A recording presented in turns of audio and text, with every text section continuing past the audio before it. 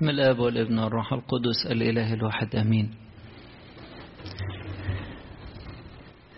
النهاردة الحد الأول من كيهك. طبعا احنا عارفين ان كيهك بيبقى فيه 4 أحد لازم بيتقسم عليهم الإصحاح الأول من إنجيل القديس لوقا. وأول حد بيبقى بشارة الملاك لزكريا بميلاد القديس يوحنا المعمدان، تاني حد بشارة الملاك للستة العذراء بميلاد المسيح، ثالث حد بيبقى زيارة العذراء لأليصابات، ورابع حد ميلاد يوحنا وتسبيحة زكريا. يعني بنبتدي ونختم بزكريا الكاهن. وانا النهاردة عايزة اقف كتير قوي عند زكريا وعند أليصابات اللي ذكر عنهم هنا الوحي الإلهي على فم القديس لوقا، انه بيقول انه كان كلاهما بارين امام الله سالكين في جميع وصايا وحقوق الرب بلا لوم.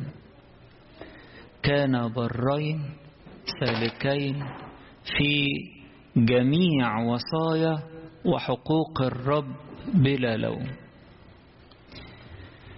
احنا نقترب بخشوع شديد من الشخصيتين دول مش حاجة بسيطة. احنا ساعات نستهين بزكريا ده ونقول يعني ده بيعترض ومش عاجبه كلام الملاك فربنا خرسه. تعبيرات كده ما تلقش بالقديسين.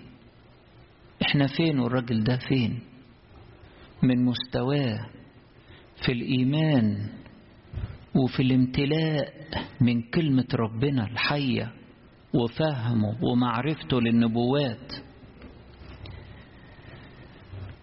ولما نشوف واحد من الكبار دول ربنا بيأدبه تأديب معين كده، دي حاجة بينه وبين ربنا.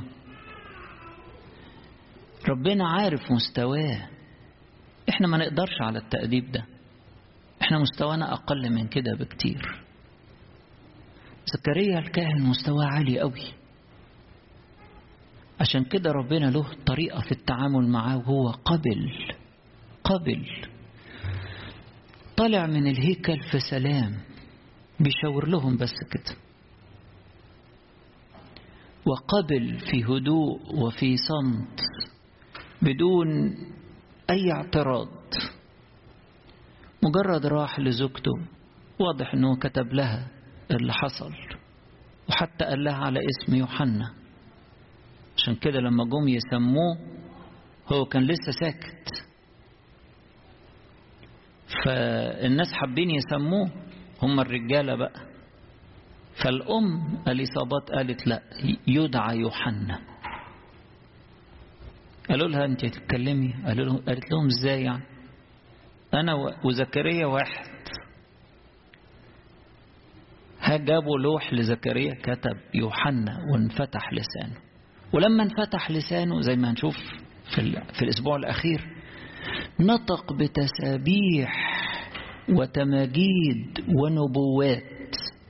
نبوات هايلة تكشف قد ايه الراجل ده كان فاهم تدابير الله ومراحم الله وأعمال الله الجميلة وحنان الله على البشرية.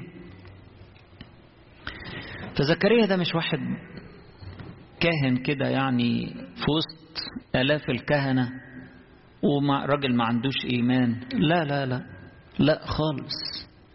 ده كان يمكن أعلى مستوى، عشان كده ربنا استخدمه ودخله جوه خطته الخلاصية، وجه منه أعظم الأنبياء في مواليد النساء، أعظم الأنبياء يوحنا المعمدان. زكريا وأليصابات دول مش حاجة بسيطة. الناس اللي عندها إيمان دي هي اللي ربنا يشتغل بيها، هي اللي ربنا يتمجد من خلالها، هي اللي ربنا يتمم خطته الخلاصية عن طريقها. مش أي حد يقبل. في ناس تتنرفز وتتخانق ومش عاجبها اللي بيعمله ربنا. ربنا يشتغل بيهم ازاي دول؟ في ناس دائمة الشكوى من اي حاجة تحصل لهم، ربنا يشتغل بيهم ازاي دول؟ في ناس ما عندهاش صبر، ربنا يشتغل بيهم ازاي؟ وربنا عشان يشتغل لازم يكون عندنا صبر. ربنا بيشتغل مع الناس اللي مسلمين حياتهم كده وعندهم استعداد يقبلوا من ايد ربنا كل حاجة، يقبلوا بشكر وبهدوء وبتسليم. زكريا لما تشوفوا التسبحة اللي قالها في الإصحاح الأخير بعد ميلاد يوحنا المعمدان، حاجة مستوى مبارك الرب إله إسرائيل الذي افتقد وصنع خلاصا لشعبه. فين يا زكريا؟ انت شفت فين الخلاص؟ قال ايوه انا شايف بعين الإيمان وبعين النبوة، ربنا كشف له. اللي يقبل ربنا يشتغل معاه، وأحيانا يقبل بعض التأديبات من ربنا علشان ينقيه ويجمله ويبرزه كده.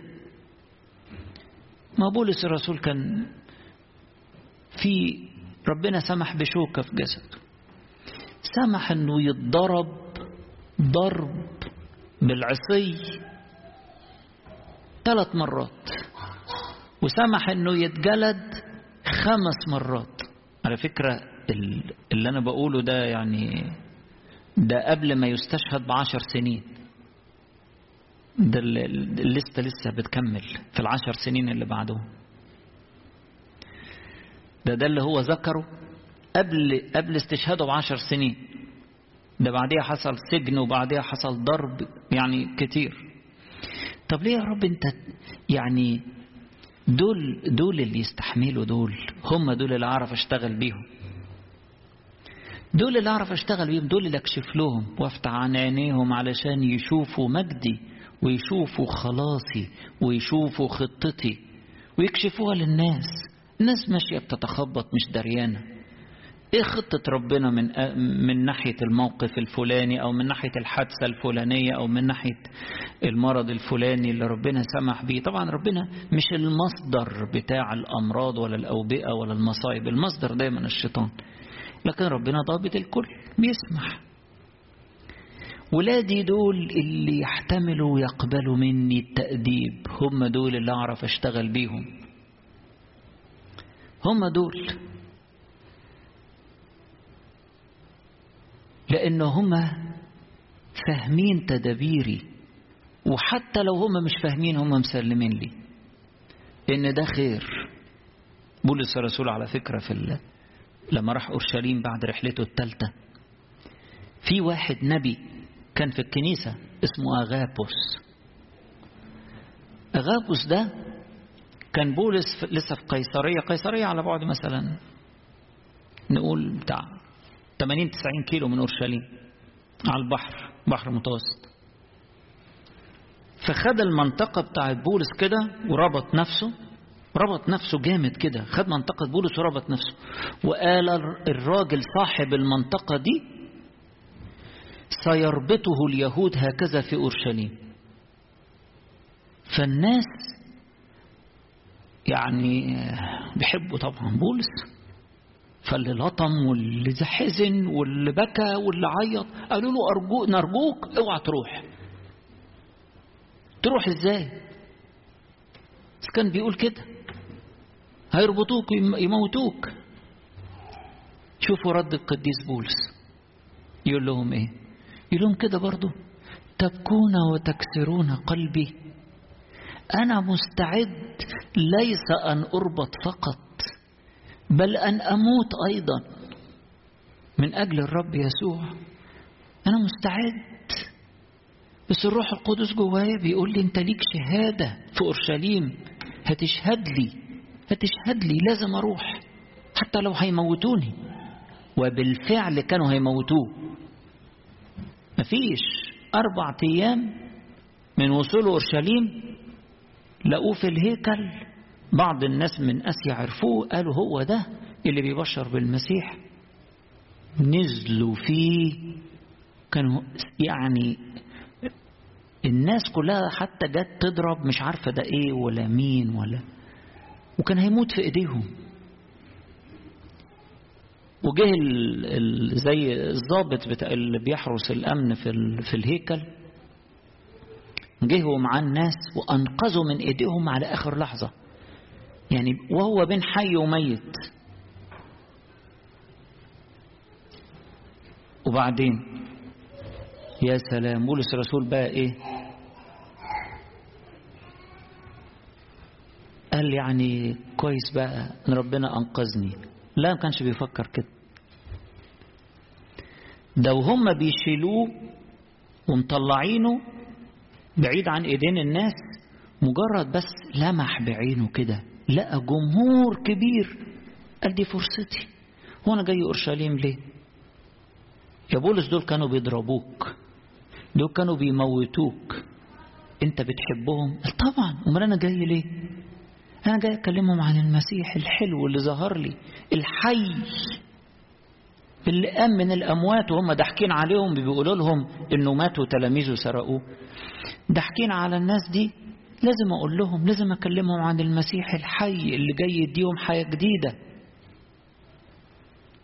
فرح وهم شايلينه منه، هو مش قادر يتحرك، الجنود شايلينه، فاستأذن من القائد، قال له ممكن اكلمهم؟ فالقائد استغرب انه بيكلمه يوناني او روماني. بولس الرسول كان بيعرف 3 لغات. بص له كده قال له هو انت بتعرف يوناني؟ طبعا هم في اورشليم بيتكلموا عبري. فقال له انت بتعرف يوناني؟ هو مش انت الراجل المصري اللي عمل المشكلة زمان من فترة صغيرة كده كان في؟ قال له لا، انا راجل عبراني.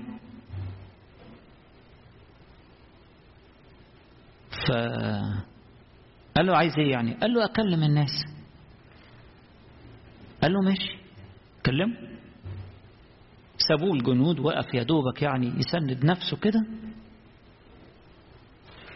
وشاور لهم وبدأ يكلمهم بالعبري. فلما لقوه بيتكلم عبري احترموا الكلام، سكتوا، هم مش عارفين هيقول ايه. هم معظمهم ما يعرفوش كويس ان هو معاش في اورشليم يعني كتير، كان سايب اورشليم من ايام ما كان صغير، بقاله اكتر من 20 سنة يعني، فما يعرفوش. فشاور وبدأ يكلم الناس. ايه ده؟ انت بتبشر وانت في الحالة دي، وانت دمك سايح وهدومك متقطعة وجسمك متكسر؟ ايه اللي انت بتعمله ده؟ وقعد يكلمهم عن المسيح. ولما لقوا في الاخر انه اتكلمهم عن المسيح ووضح انه حي وظهر له، اتضايقوا بقى. يعني احنا كنا بنسمع عشان تقول لنا ده، وبدأوا قالوا ده الراجل ده ما كانش المفروض يعيش، كان المفروض قتلناه. بدأوا يحدفوا تراب في الهواء ويشتموا فيه. بسرعة الأمير طبعا ما هوش فاهم حاجة لأنه بيعرفش عبري، فقال الجنود بسرعة خدوا قائد 100، قال لهم بسرعة خدوا من إيديهم. مهم ان انا عايز اقول انه الانسان اللي بيقبل تدريبات وتأديبات ربنا، هو ده اللي ربنا بيشتغل بيه، هو ده اللي ربنا يشتغل بيه. اللي يتذمر ويشيل في قلبه يقول لك فلان ده وحش، فلان ده انا مش هكلمه، وفلان ده كذا وفلان ده كذا. اللي بيتذمر واللي ما يعجبوش شغل ربنا ويتقمص، ده ربنا يشتغل بيه ازاي يعني؟ ربنا يشتغل باللي زي زكريا وإليصابات، صبر وإيمان وتسليم. عشان كده بقول لكم قد ايه ربنا عطى زكريا رؤية. مبارك الرب إله إسرائيل الذي افتقد وصنع خلاص لشعبه، وأقام قرن خلاص من بيت داود فتاه. شوفوا بقى النبوات. ايه ده؟ زكريا ده تحول إلى نبي؟ لا، هو نبي. بس احنا الموقف الأول أو المشهد الأول اللي شفناه النهاردة ده يعني شوية ما يكشفش عن الراجل ده عظيم جدا جدا، ده نبي. عارف ان هيجي من بيت داود المسيا المخلص، كما تكلم على أفواه أنبيائه القديسين منذ الدهر، خلاص من أعدائنا ومن أيدي جميع مبغضينا، ليصنع رحمة مع آبائنا ويذكر عهده المقدس، القسم الذي حلف به لإبراهيم أبينا أن يعطينا بلا خوف، يعطينا إيه؟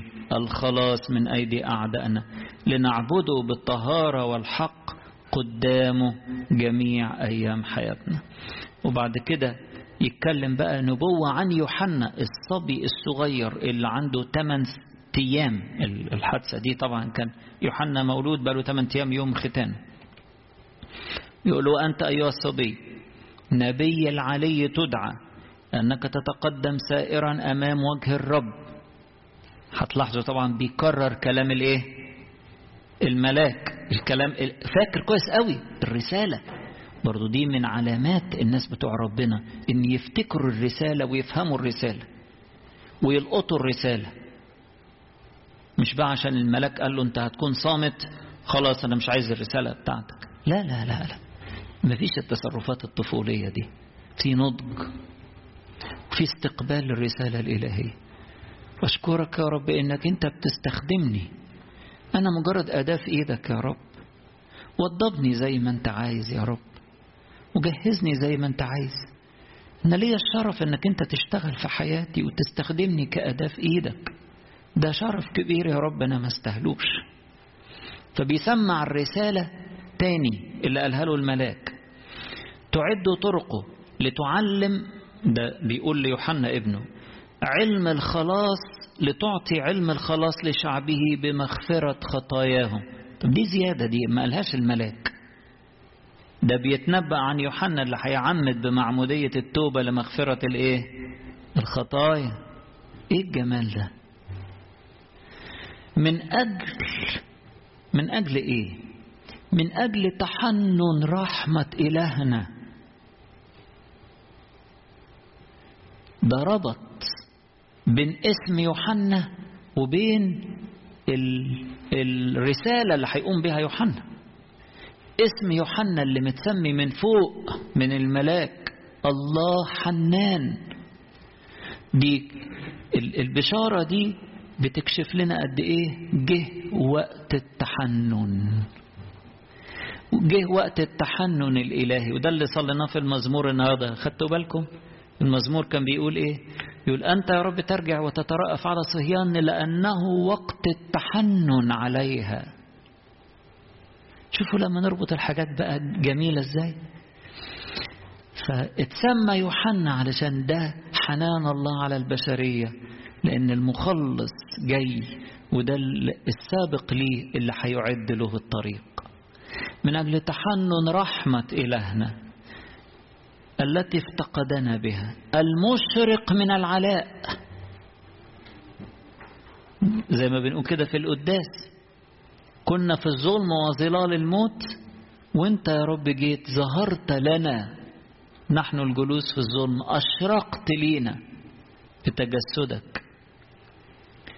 يمكن علشان كده هتلاحظوا ان صوم الميلاد ده كله فرح فرح فرح فرح فرح، فرحانين بالتجسد، فرحانين ان ربنا أشرق علينا من العلاء، فرحانين انه أخذ طبيعتنا عشان يقدسها ويشفيها ويحييها، فرحانين انه سكن فينا، فرحانين انه جاي عشان يسكن فينا إلى الأبد. الكلمة صار جسدا وسكن فينا عشان احنا نسكن فيه. هو سكن فينا علشان احنا نسكن فيه. من أجل أحشاء تحنن رحمة إلهنا الذي افتقدنا المشرق من العلاء يضيء على الجالسين في الظلم وظلال الموت. فشوفوا زكريا ده مش حاجة قليلة. أليصابات شريكة حياته، شريكة إيمانه، شريكة جهاده، شريكة صبره. حول عنها كلمة صغيرة. أليصابات نموذج للإنسان اللي بيتعامل فقط مع الله، مش مع أي ظروف متغيرة حواليه، بيتعامل فقط مع الله فيستريح. طبعا زكريا قال لها اللي حصل بالكتابة يعني طبعا، وبالإشارات على قد ما قدر وبالكتاب. طب وبعدين هي بقى بتعتبر ايه؟ هي مش بتبص للتفاصيل بتاعت القصة من ناحية زكريا ومن ناحية الحمل، بتبص لإيد ربنا. شايفة ربنا هو اللي بيحرك الكون. بتقول هكذا فعل بي الرب في الأيام التي نظر فيها إلي لينزع عاري من بين الناس. هي شايفة ربنا بيتحنن عليها، بينظر إليها، بينزع عارها من بين الناس. ومش بس كده، ده مخليها التي ستلد أعظم مواليد النساء من الأنبياء. ده إيه العز ده؟ هي بتتعامل مع ربنا، وده أجمل شيء نقدر نطلع بيه في حياتنا وإيماننا، إن احنا نتعامل مع ربنا. ما تقوليش أصل الظروف غريبة جدا، واحد مش فاهم. ليه مش فاهم؟ مش في إله ضابط للكل؟ لو أنا مش فاهم هو فاهم، وأنا ماسك في إيده، أنا مسلمه حياتي. أنا لا بقلق ولا بضطرب. كل يوم عندنا خبر حد راح السماء، كل يوم عندنا خبر واحد مرض في العناية المركزة، كل يوم عندنا أخبار صعبة، بس في ضابط للكل. نقلق ليه؟ احنا كلنا هنوصل السماء، كلنا ورا بعض ونتقابل في حضن يسوع كلنا في السماء. نقلق ليه؟ اليصابات ما عندهاش أولاد لسن متقدم خالص، وليكن سلم حياتها لربنا. وجه وقت معين ربنا قال لها هتجيبي ولد، والبشارة مش جاية لها، هي جاية لجوزها. حاضر يا رب، أنا بتعامل معاك أنت يا رب. يعني بشارة بميلاد شمشون راحت للأم، بشارة طبعا بميلاد المسيح راحت للأم، لكن المرة دي رايحة البشارة جاية لزوجها. بس هي مش بتتعامل مع الأحداث والظروف ولا الأشخاص، بتتعامل مع ربنا. دي أجمل حاجة أن يكون الإنسان عايشها، أنه بيتعامل مع ربنا، مش بيتعامل مع البشر.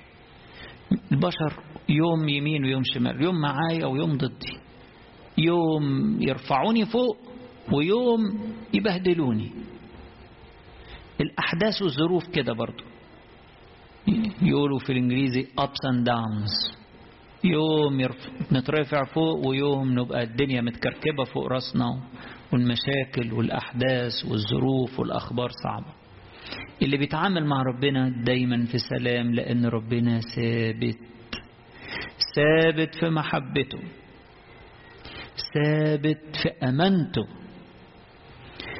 ثابت في تدبيراته الخلاصية، كل حاجة بيحولها لخلاصنا. ثابت في إنه هو محب البشر، أعد لينا ملكوتا من قبل إنشاء العالم، ويفضل ورانا يعدنا ويجهزنا. وكل ما يلاقي واحد كده جاهز للملكوت يقول له يلا حبيبي تعال في حضني، جاهز. كل الناس حتى اللي بينتقلوا وبنشوفهم الأيام دي كده تلاقيهم جاهزين كده. حاجة جميلة، جهزهم ووصلهم. اللي مش فاهم بقى يقعد بقى ايه، يحط ايده على خده ويقول يعني انا مش فاهم وليه ويحصل ليه. لكن اليصابات كانت بتتعامل مع ربنا وتقول هكذا نظر الرب هكذا صنع بي الرب في الأيام التي نظر فيها إلي لينزع عاري من بين الناس.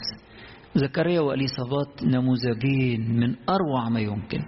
كان كلاهما برين وحافظين وصايا الرب وأحكامه بلا لوم، ومسلمين حياتهم لربنا، يصبروا حتى على الشدائد، حتى على الحرمان، حتى على التأديب. يصبروا وعايشين يبصوا لربنا يقولوا له مبارك أنت يا رب، كل تدابيرك خير، كل أعمالك حب، كل خططك رحمة ورأفة بالإنسان. احنا هننتظرك ومنتظرينك، مش منتظرين حد تاني، منتظرين وعودك وتنفذها، منتظرين مراحمك، منتظرين أعمالك العجيبة والعظيمة. وإذا كنت يا رب تستخدمنا احنا بين ايديك، زي ما القديس بولس الرسول قال أنا مستعد ليس أن أربط فقط. وقبلها بشوية كان لسه هو بيودع الجماعة بتوع آسيا قبل ما يروحوا أورشليم على طول، برضو بيقول لهم كده، بيقول لهم الروح القدس يشهد إنه في كل مدينة وثقا وشدائد تنتظرني، ولكني لست أحتسب لشيء ولا نفسي ثمينة عندي حتى أتمم بفرح سعي والخدمة التي أخذتها من الرب يسوع. فالشاطر اللي يبقى زي زكريا وإليصابات كده، يقول أنا ماليش هدف غير إن أنا أتمم بفرح سعي والخدمة أو الرسالة أو العمل اللي ربنا مكلفني بيه، كل واحد بحسب وزنته، كل واحد بحسب موقعه، كل واحد بحسب الخطة اللي ربنا حطتها له. فنتمم بفرح سعينا ونكون عايشين على هذا المستوى من الإيمان، لأنه زي ما بيقول الإنجيل البار بالإيمان يحيا. ولربنا كل مجد وكرامة إلى الأبد، آمين.